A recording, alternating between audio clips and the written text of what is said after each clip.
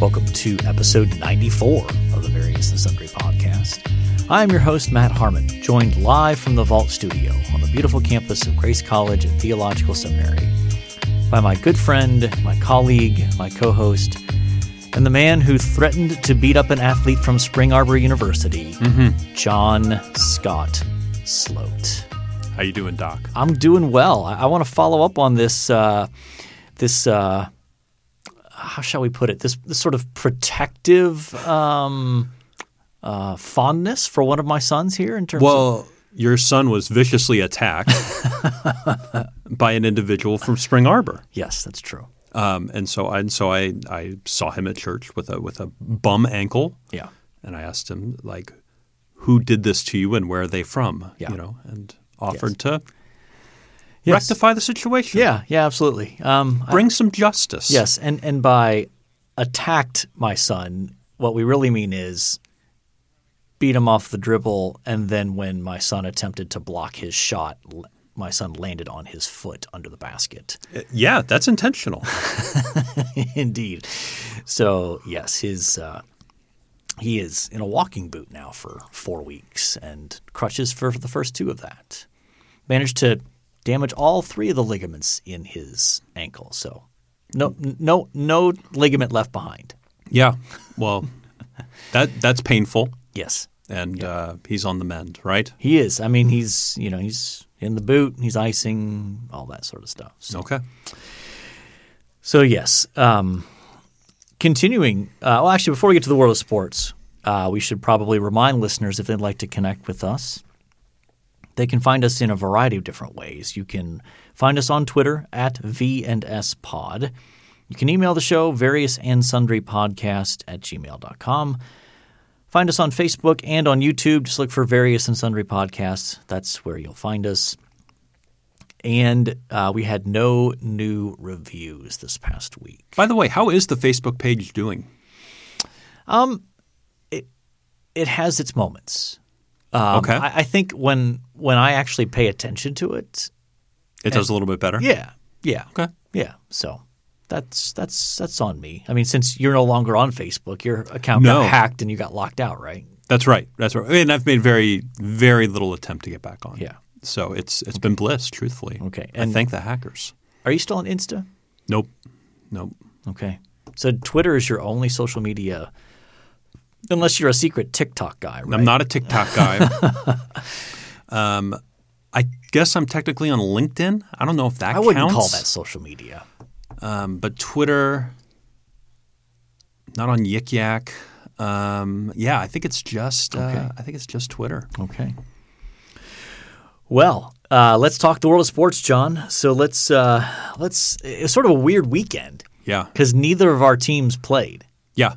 Yeah, neither played, and so we don't have anything to get really passionate about. Well, I mean, let's start with the NFL. When we recorded last week, we were just on the front end of the John Gruden email scandal. Did we mention it on air? I feel like we did. Mention it, yes. Just briefly.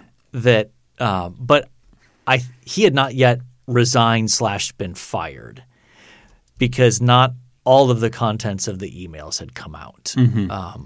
So at the time we recorded, it was sort of a developing story. And by the time the podcast episode dropped, it was a big story, a fully developed story. Enough to get the cold open of Saturday Night Live was about John Gruden. Okay. Yeah. Okay. Which tells you it's made it. It's arrived. Okay. Yeah. So, that's sort of off the field, but on the field, as we said, the Jets had a bye this weekend. The Jaguars got their first win. Yeah. Had to travel to London to get it. Yeah. But found it ironic that you had 2 teams from the state of Florida playing in London. Yep. But Urban Meyer gets his first win as a professional coach. He's been taking a lot of heat in the media he's as well. got his own mess to deal with off the field. So, the Browns lost yesterday pretty handily to the Arizona Cardinals, and from what I understand, Baker Mayfield was also hurt in that game. Got maybe re-injured his shoulder in that. So, Did you watch much NFL yesterday? I watched a little bit. I watched most of the 4 o'clock. I had to mow in the midst of that as well because I had fertilized the yard. I had top dressed the yard and fertilized it, and so it was growing like crazy. And so it was too long. It was my grass was probably 6 to 7 inches tall. Okay. And I had to get it done. So we're talking some U.S. Open level rough. Yes. When the rest of the neighborhood is probably an Augusta fairway sort of level. So I had to do that yesterday when it was nice out. So I watched a good bit of Bears-Packers. Did you watch that? I did. Did you hear Aaron Rodgers in the end zone? I did, yes. I'll clean up the dialogue a bit. But I believe it went, "I own you, I still own you," as he's yelling at the fans after he scores a touchdown. Yes. Which is like the most petty thing I think I've heard in sports in a while. Yeah. And also it's so taunting is allowed apparently towards the fans. Oh, but not the players. But not towards players. So, you probably saw some of the ridiculous taunting penalties that were handed out. I mean, I know the NFL is making a big emphasis on this. Sure. But some of these just look like, that's taunting? Yeah. Really? Like, and again, I'm not a big I'm not a major advocate of the trash talk. Like but still, I mean, these are grown men, and it's just like, come on, give me a break here, people. Let's not be ridiculous, I guess is what I'm looking for there. Any other things from the NFL weekend that caught your attention? I don't think so. I caught a good game between Dallas and the Patriots. The Patriots surprisingly good. I don't know why I'm surprised, but they got the evil, the emperor basically. The evil emperor Bill Belichick. Mr. Hoodie himself. So the self-fashioned god. Yeah. On the college gridiron, the Buckeyes had a bye. And it was a more relaxing Saturday than normal as a result of that. There weren't probably the biggest game of the weekend was Georgia beating Kentucky. Condolences to Will in Indiana. He's a big Kentucky fan. But the biggest upset of the weekend was number 2 Iowa losing at home to Purdue by 17. Yeah, not good. And I don't even know if the game was that close. I watched most of that, and Purdue dominated that game. And what was Iowa ranked? They were top 10, too. Yeah. Yeah. So they dropped to, I think, 11th as a result of that. But, it'll be interesting to see what the rest of the college football season looks like. It looks like we've already got it could be one of those years where you're going to have like 6 or 7 one-loss teams. Yeah. And then what do you do to put 4 in? There'll be all sorts of controversy over that. Well, isn't the argument now to go to 8 or 12 even? Well, yes, but all of that talk, like basically from what I understand, the committee that oversees making this decision was basically ready to recommend a 12-team playoff. Okay. But then all of this conference realignment started to kick into gear. Like Oklahoma and Texas decided to join the SEC. And then, so the Big 12 starting to fall apart. Sure. And in response, I think some of the other commissioners were like, we will not support a 12-team playoff, because what they feared was, well, there are going to be 6 SEC teams in this. Like, this is ridiculous. So we're not going to reward teams like Texas and Oklahoma jumping and creating this SEC monster conference of like, eventually maybe like 20 teams. So part of the way to stop it is to say, no, we won't approve any changes to it. And so you're going to have to win the SEC or maybe get 2 teams out of 4, but we're not going to a situation where you're going to get 5 or 6 teams out of 12. Yeah. So it will be interesting to see how that develops moving forward. But baseball playoffs are underway. We're down to the league championship series. Yeah. I had to actually look up who's playing in that. Astros and Red Sox on the AL side and Braves, Dodgers. I had no idea the Braves were that good when we watched them back in June. Did you? Were they? No, they were not. Okay. So they were below 500 for 3/4 of the season, and then just really turned it on in the last quarter. Okay. Made some good trade deadline sort of moves and put themselves in a position to win a bunch of games in a row and did it. And I'll say this. In the playoffs, there are no good guys left. like everybody in the playoffs right now is just kind of pure evil. Okay. From the Mets fan perspective. Okay. Maybe there are some other people out there that feel differently. Dodgers, no good. No good. Okay. Braves, no good. Yeah. They won the division like 35 years in a row or something like that. Right. Red Sox and Astros, scum of the earth. I mean, these are two teams that both got in trouble for cheating in the last 5 years. Yeah. And here they are getting ready to go to the World Series. Wow. See, now we're getting salty sloat. Scum of the earth. Astros, Red Sox. Okay. All right. And somehow the Mets get pulled into that and lose a manager out of anyway. Okay. Anyway. Well, before we move on from the world of sports, we should probably – the NBA season is about to tip off here. Yeah. You want to give us some hopes and dreams for your beloved New York Knickerbockers? I'd like to see us make the playoffs again and get out of the first round. Okay. They were the 4 last year? They were the 4 last year. Lost to Atlanta. Atlanta, who got hot. Yep. And made it to the conference finals. That's right. So I think I would like to see them get into the playoffs and win a series. Okay. I think that'd be a good step. They've added Kemba that I'm pretty excited about. That'll give them another scoring option off of Randall. So okay. They need that. Yeah. And apparently they're going to shoot more this year. So apparently they were in the bottom third of attempted three-pointers. Okay. And Thibodeau wants them in the top 10 teams in. And do they have the shooters Kemba skilled enough to do that? Kemba can shoot. Randall can shoot. Who's the other guy that they got? They got that French kid. Evan Fournier. I think Fournier can shoot. So there's hope out there. Okay. All right.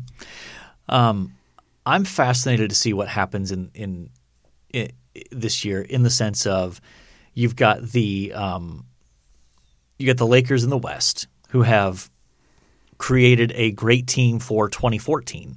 Yeah. But I'm not sure about 2021. Doesn't that seem to be like 80% of the teams LeBron's on? Like, man, this would have been a great team like 5-6 years ago. Yes. Yeah. So that'll be interesting to see whether that team can survive. I mean, guys that old it feels volatile, be doesn't it? Incredibly injury prone. Are they going to have? Yeah, we'll see what that looks like. And then in the East, my apologies if we have any Milwaukee Bucks fans in the audience, but let's be honest. You would not have won the NBA title last year if the Nets had one more healthy guy of their top 3. Mm-hmm. If they'd either had James Harden or Kyrie Irving in addition to KD, they would not have won the NBA title. Can we talk about Kyrie Irving real quick? Yeah. What are your thoughts on him just as a human being? He's fascinating because I'll give him credit. He's obviously a thoughtful person in the sense of things matter to him outside of basketball. Sure. He is. Yeah, he has a social fair. Consciousness, right? Regardless of whether you agree with him on his choice of issues or not. Okay? Yeah. What I'm fascinated by is how the media is trying to handle his vaccine refusal. Because when his social issue was how African Americans were treated in our country, mm-hmm. they were all in. This is great. We love it when athletes take bold stands. We love it when athletes have a social consciousness. Sure. But now you have him taking a stand on an issue that is against the grain when it comes to popular media, okay? And it doesn't seem like they know how to handle it in terms of what my point is, where is the praise coming from of like, oh, this is great. We have an athlete who is standing up for his convictions.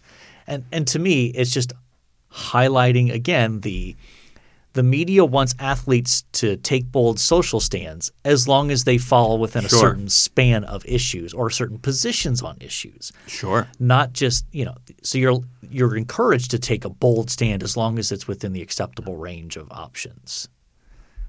Well, don't forget about his first bold social stand. Yeah, the whole flat earth thing. Yeah. Yes. Yeah. Which does he still hold on to? I don't think he does. Okay.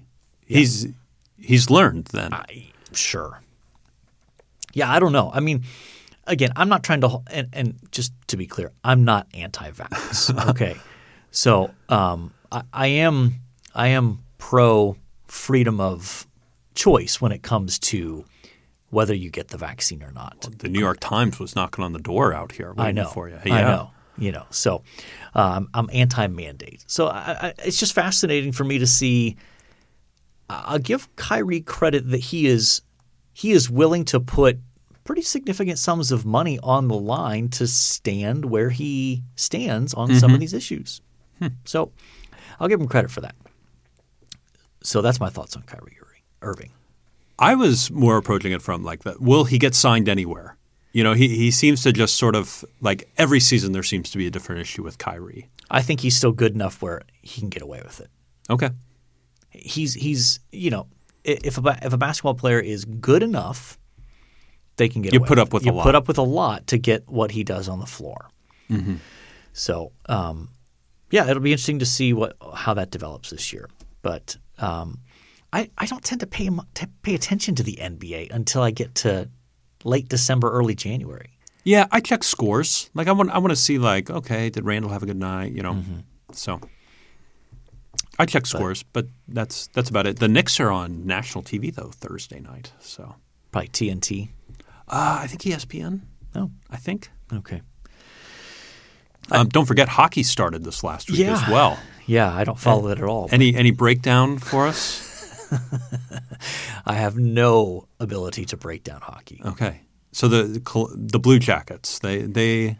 I have no opinion about the Blue Jackets, though. I love the Seattle team's nickname, the Kraken. The Kraken. I think that's a fabulous nickname. Mm-hmm.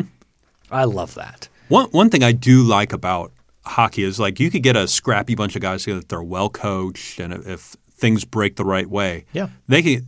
Like I think a good example is the Vegas Knights from a few years ago, the Golden Knights, expansion team, got a good goaltender who got hot, ran all the way to the finals and lost it. I think 5 or 6 games.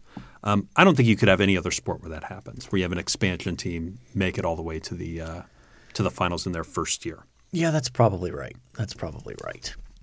So that's one thing I appreciate about hockey. Okay. And they're fun to go to. Hockey games are fun to attend. I do enjoy live hockey in the arena. Yeah. Yeah.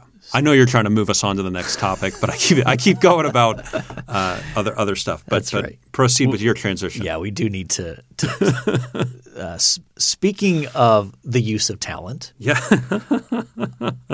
We are talking today about the parable of the talents. Nice. So we're continuing our series on the parables.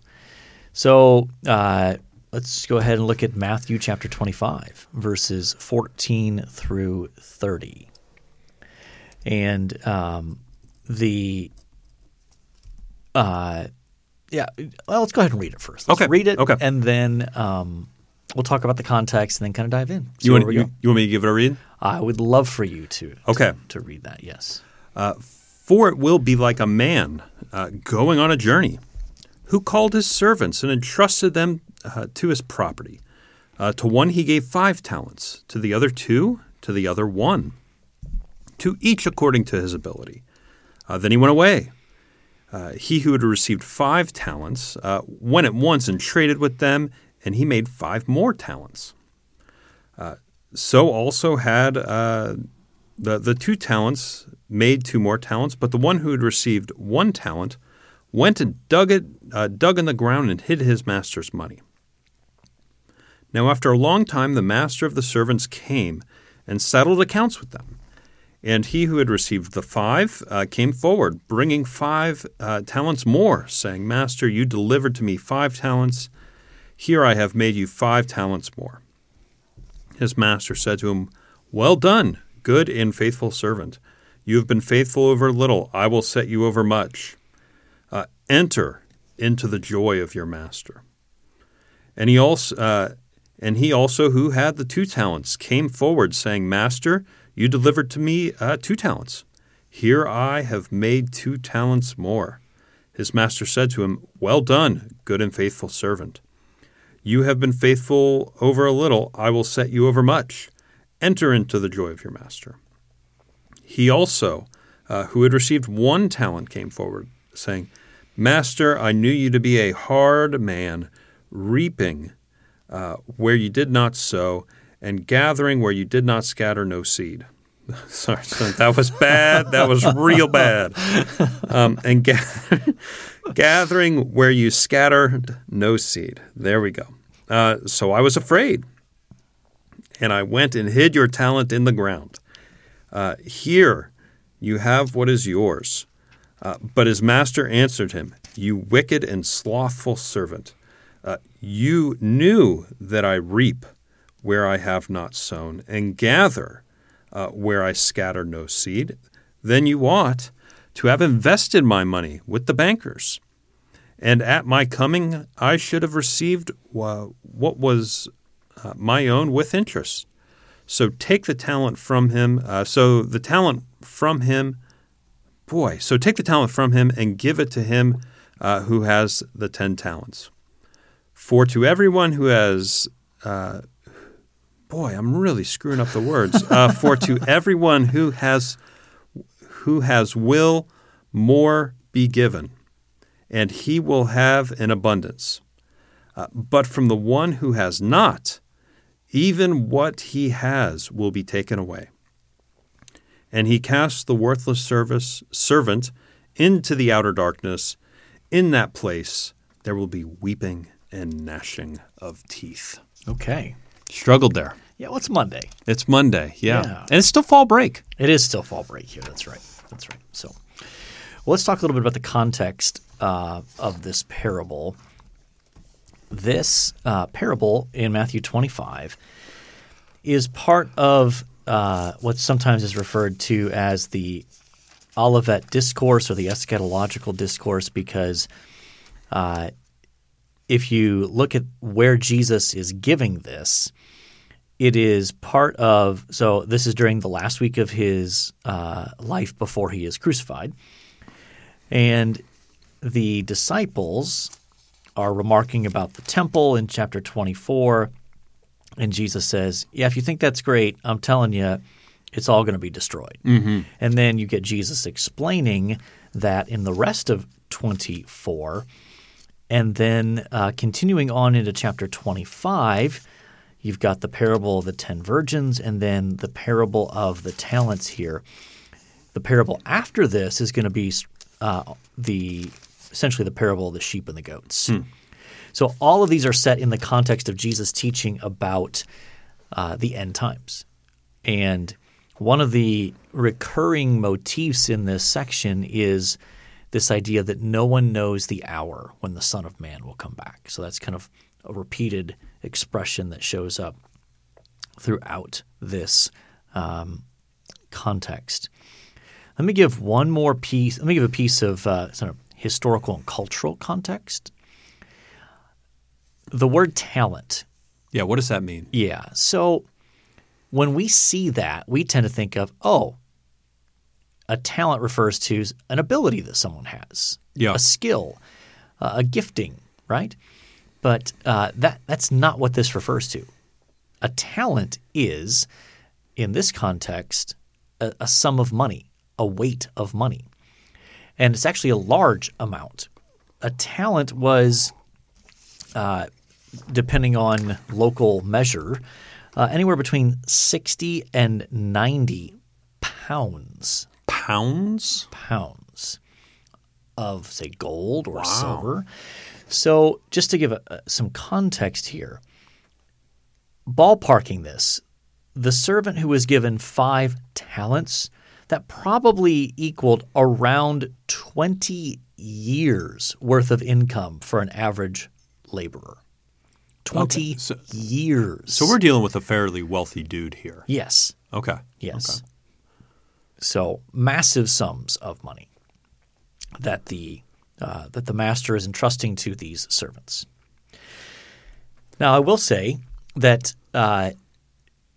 this is part of how we get eventually how the word talent does come to mean what we use it today as a sort of an ability, a skill, a gifting. So it does have in some ways its origins in this parable, but that's a later development in terms of how the language was used. Interesting. So just to be clear, I think that's a as we'll talk about, that's a faithful application of the text, but it wouldn't have been understood that way in terms of its meaning to Jesus' original audience. So when this guy's burying a single talent, that's no small task. Yeah. I mean, 60 pounds of gold or silver or whatever. Right. Well, it sounds like 4 or 5 years worth of income.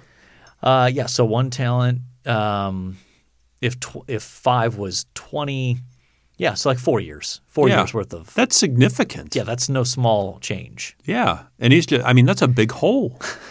That's a big hole to bury. It is. Yes. So, I mean, at least he was industrious. Yeah, well, and that's where, I mean, I think my natural inclination reading this is like, okay, this is money, but we're talking about a few $100. Right. I think that's my natural sort of sense. And so I'm like, oh, put it in the bank, probably not getting much interest. Have you seen interest rates recently for savings accounts? They're not great. Yeah. However, 4 years worth of income, that'll get some significant interest. It will. The beauties of compound interest. Yeah. So, anything initial observations, anything else that stands out to you as you kind of read through this? In one sense, I know we're not supposed to look at it as this is a specific talent or skill or gifting. But that's, I think, a natural, and you said application. I think that's good. But we're not all given the same thing. We don't all begin at the same place. I know the idea here is financially. Yeah. But I think there can be some application to even ministry gifting. I know we struggle with this when we come across students who see that one student in your preaching class that is just incredible, right? Yeah. I think that's where my brain naturally goes. Yes. Yeah. This is a reminder in connection with that that I'm probably going to step in it by saying this, but oh boy, God is not interested in how the expression equity is often used in our culture today, because that usually refers to equality of outcome, rather than equality of, say, opportunity or things like that. And there is nothing biblically that indicates that on the outcome side of things, God is going to make sure that at the end of everything, everyone gets exactly the same in every way. That's just not how it's going to work. And I think that you maybe your mention of equity made me think of that. I think again, not the point of the parable, but your larger point of not everyone starts with the same level of resources, the same level of gifting, the same level of money, and even at some level the same amount of opportunities. Yeah. And that's not the point of the parable. It's just sort of baked into it. It's just, well, this is the way it is. But what is striking is the fact that the master is far less concerned about the actual amount produced by the servant. He's more interested in, based on what I gave you, what did you do with it? Yeah. And so he's not holding the guy who was given 2 talents to the same expectation in terms of productivity as the guy who started with 5. He's not like, well, why didn't you make as much as the guy with 5? It's, oh, I gave you 2, and you basically doubled it. Just like the guy with 5 doubled his. Yeah. Now, if we had, could we, in that line of thought, could we flip the parable on its head, right, and go, the guy with 1 talent doubled it, and the guy with 5 talents buried it? Would we see the same result? In essence, the master's like, well done, good and faithful servant. Yes. You knucklehead with 5 talents. Why did you just bury it? Yeah. Yeah. Because he says the same thing to the guy with 5 and the guy with 2. That's right. You were entrusted, I forget what the exact wording is, but you were faithful. You've been faithful over a little.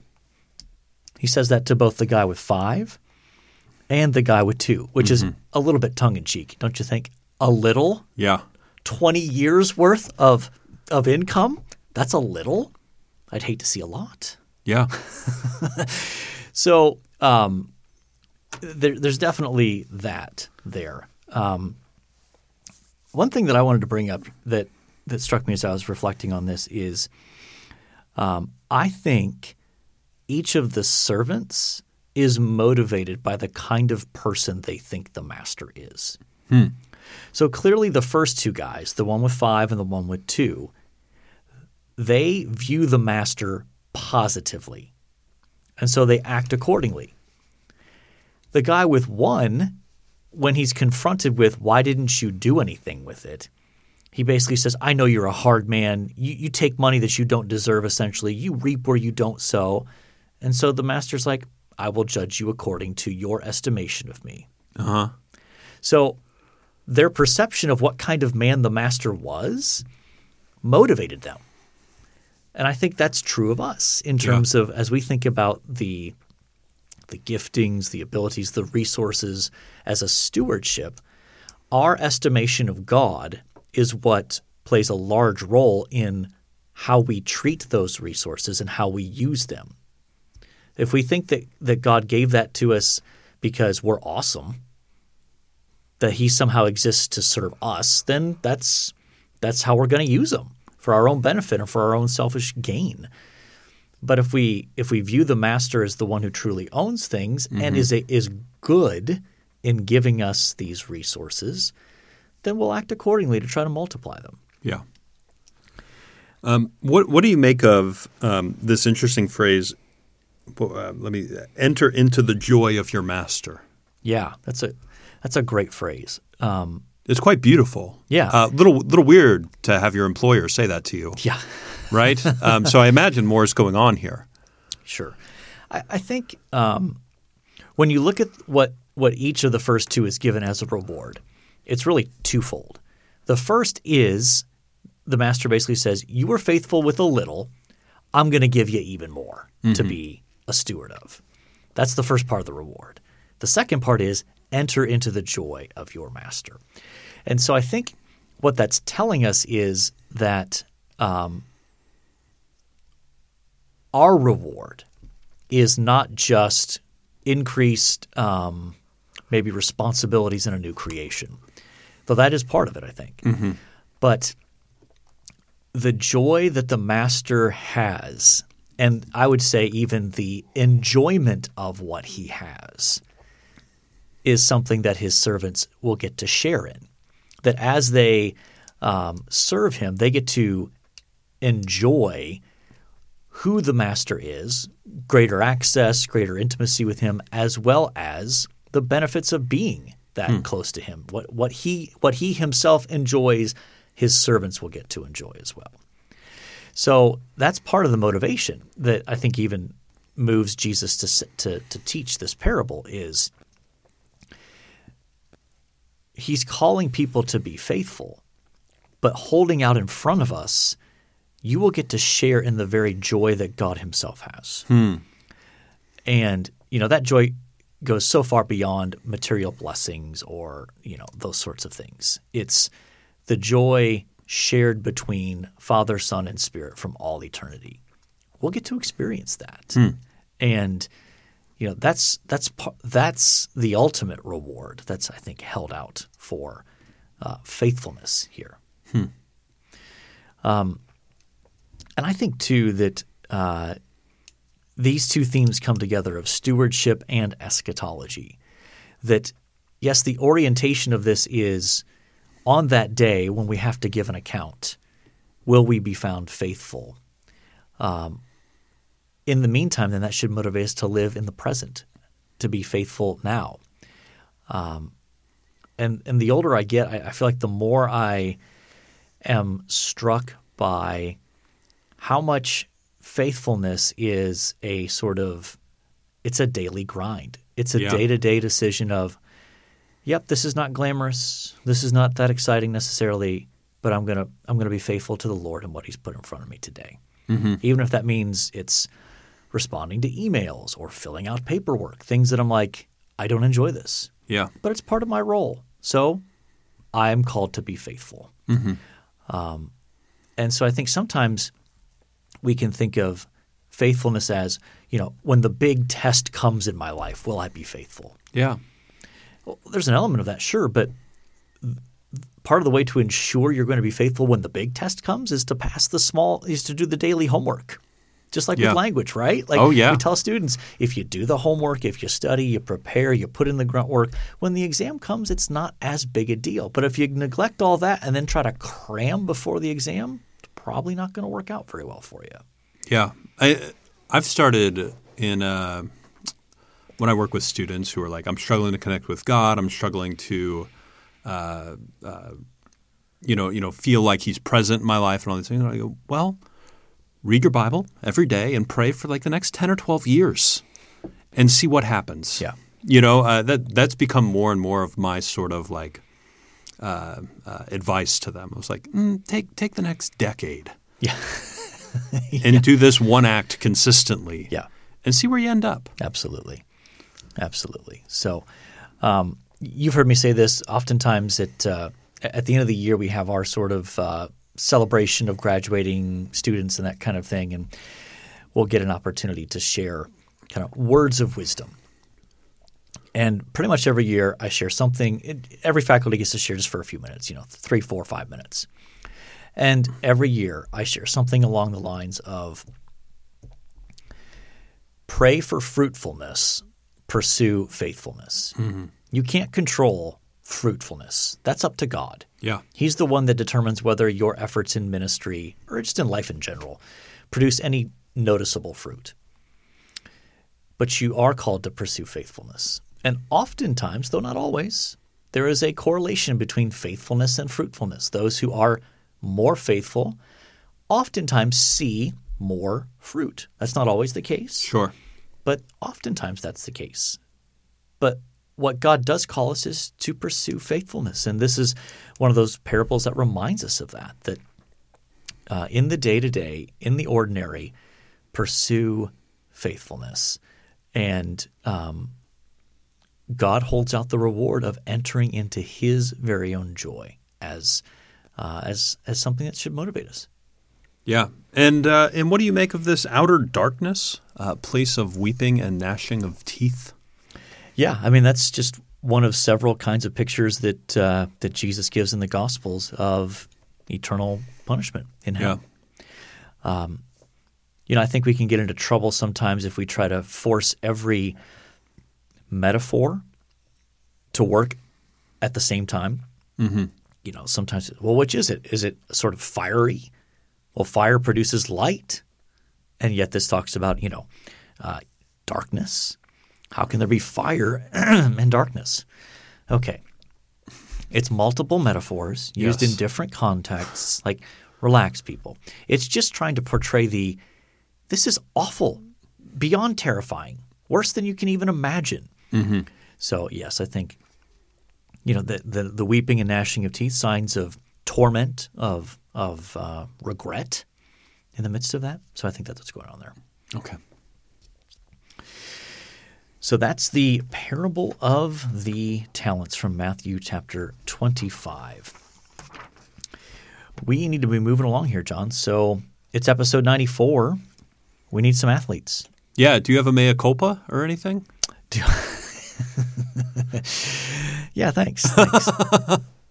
Yeah, I think not that I even realized it. Yeah, I included Charles Haley on the list last week, and he actually was not number 93; he's number 94. So okay, so Charles Haley. Charles Haley. Okay, DeMarcus Ware. You remember DeMarcus Ware? I do. Yeah, he was a lot of fun with the Cowboys And late with the Broncos. Yep, Yeah, he was on that final championship team with Peyton, right? that sounds right. Did he hang it up after that? Maybe Somewhere in there. Cam Jordan. currently on the Saints still. Yep, yeah. yep. Defensive end for them. Everett. I'm going to mispronounce his name. I need to learn how to pronounce it. Evan Fournier. Maybe Fournier. Fournier? He's French. Oui. And he played with he's still in the NBA, played with the Nuggets, played with Magic, Celtics, and he is now one of your He's New York one of the Knickerbockers. Knicks. Yeah. Yeah, you better get to know him. I better. Can you give me a little scouting report? What's his game like? I mean, Perimeter player, shooter. okay. Yeah, he's it'll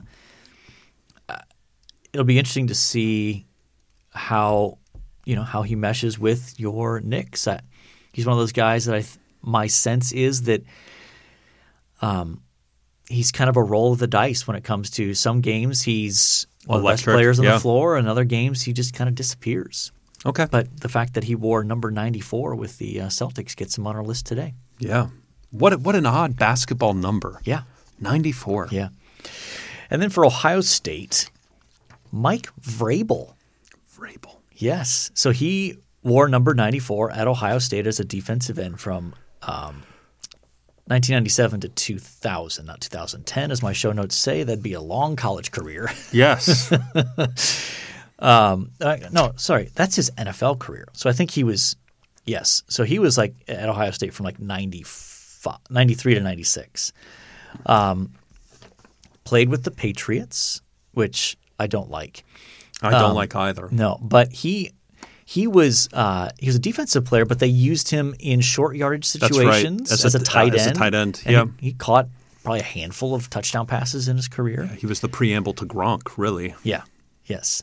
He was is currently now the coach of the Tennessee Titans. And famously said in an interview that he'd be willing to give up one of his a part of himself, part of his anatomy to win a part Super of his Bowl. male anatomy. Yes. Yes. But I mean, the biggest thing to make note of here is that for a while he followed me on Twitter. Really? Yes. When was this? This was probably in like 2013, 2012, 2013. And I think it was because I had tweeted about so Luke Fickell, current coach of the University of Cincinnati football team. Mm-hmm. He was the interim coach at Ohio State for a year. That didn't go well.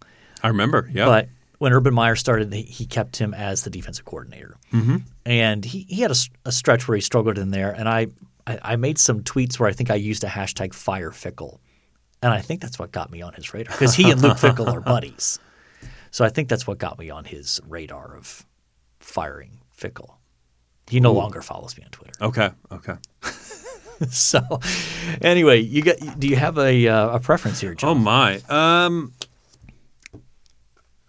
I do like Mike Vrabel, but he did play for the Patriots. I know that's the hard part. And he was in a season with the Patriots where I think I was in high school, and they were really good and winning all the time. And it just leaves a bad taste in my mouth. Although I enjoy him as the coach of the Titans for the most part. Yeah.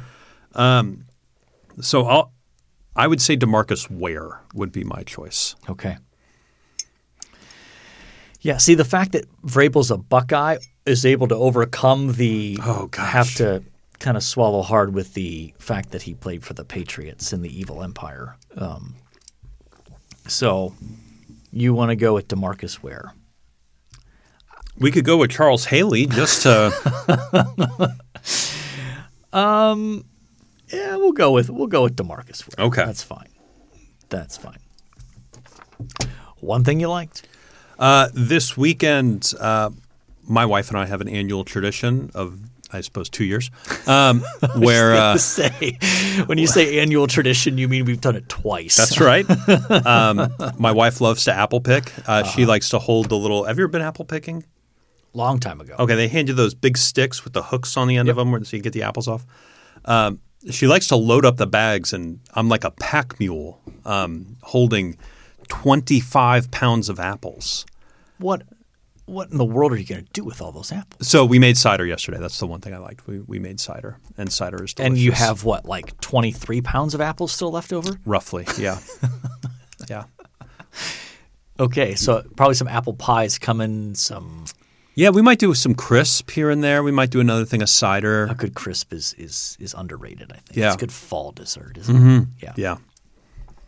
So for me, I'm going to go with a podcast called The Dropout. It's covering the story of Elizabeth Holmes. So if you've not followed her story in the news, she founded this medical testing company called Theranos, where she raised billions of dollars, had all these high-profile things, and it was basically a fraud. She claimed she had a device that would be able to take a pinprick of blood and run like hundreds of tests, whereas nowadays you need a full vial. Full vial of it. It's so she so I listened to this podcast. It came out with 6 episodes in 2019, and they've restarted new episodes because she is on trial right now. Yeah. So it's pretty well done. She's fascinating. She thought of herself as the next Steve Jobs, and just wild. Yeah. So, all right, we better wrap this up. We've got more to do this day. So, let's see. We've previewed your New York Knickerbockers A little bit. A little bit. We've let's see. We talked Parable of Talents. I enjoyed our discussion of that. We struggled to come up with an athlete. We essentially disagreed. Essentially. And I deferred to you, which is fine. Yeah. Hey, we want to try to be a model that we can disagree agreeably. Yeah. And there's give and take, right? There's give and take. We're free speech advocates That's here. right. That's right. And we talked about John now being the owner of more apples than he will ever know what to do with. Yeah, that's true. And a podcast that I'm enjoying. So I think by definition, we have covered our various and sundry topics. And so all that's left to say is until next time, the Lord bless y'all real good. Later.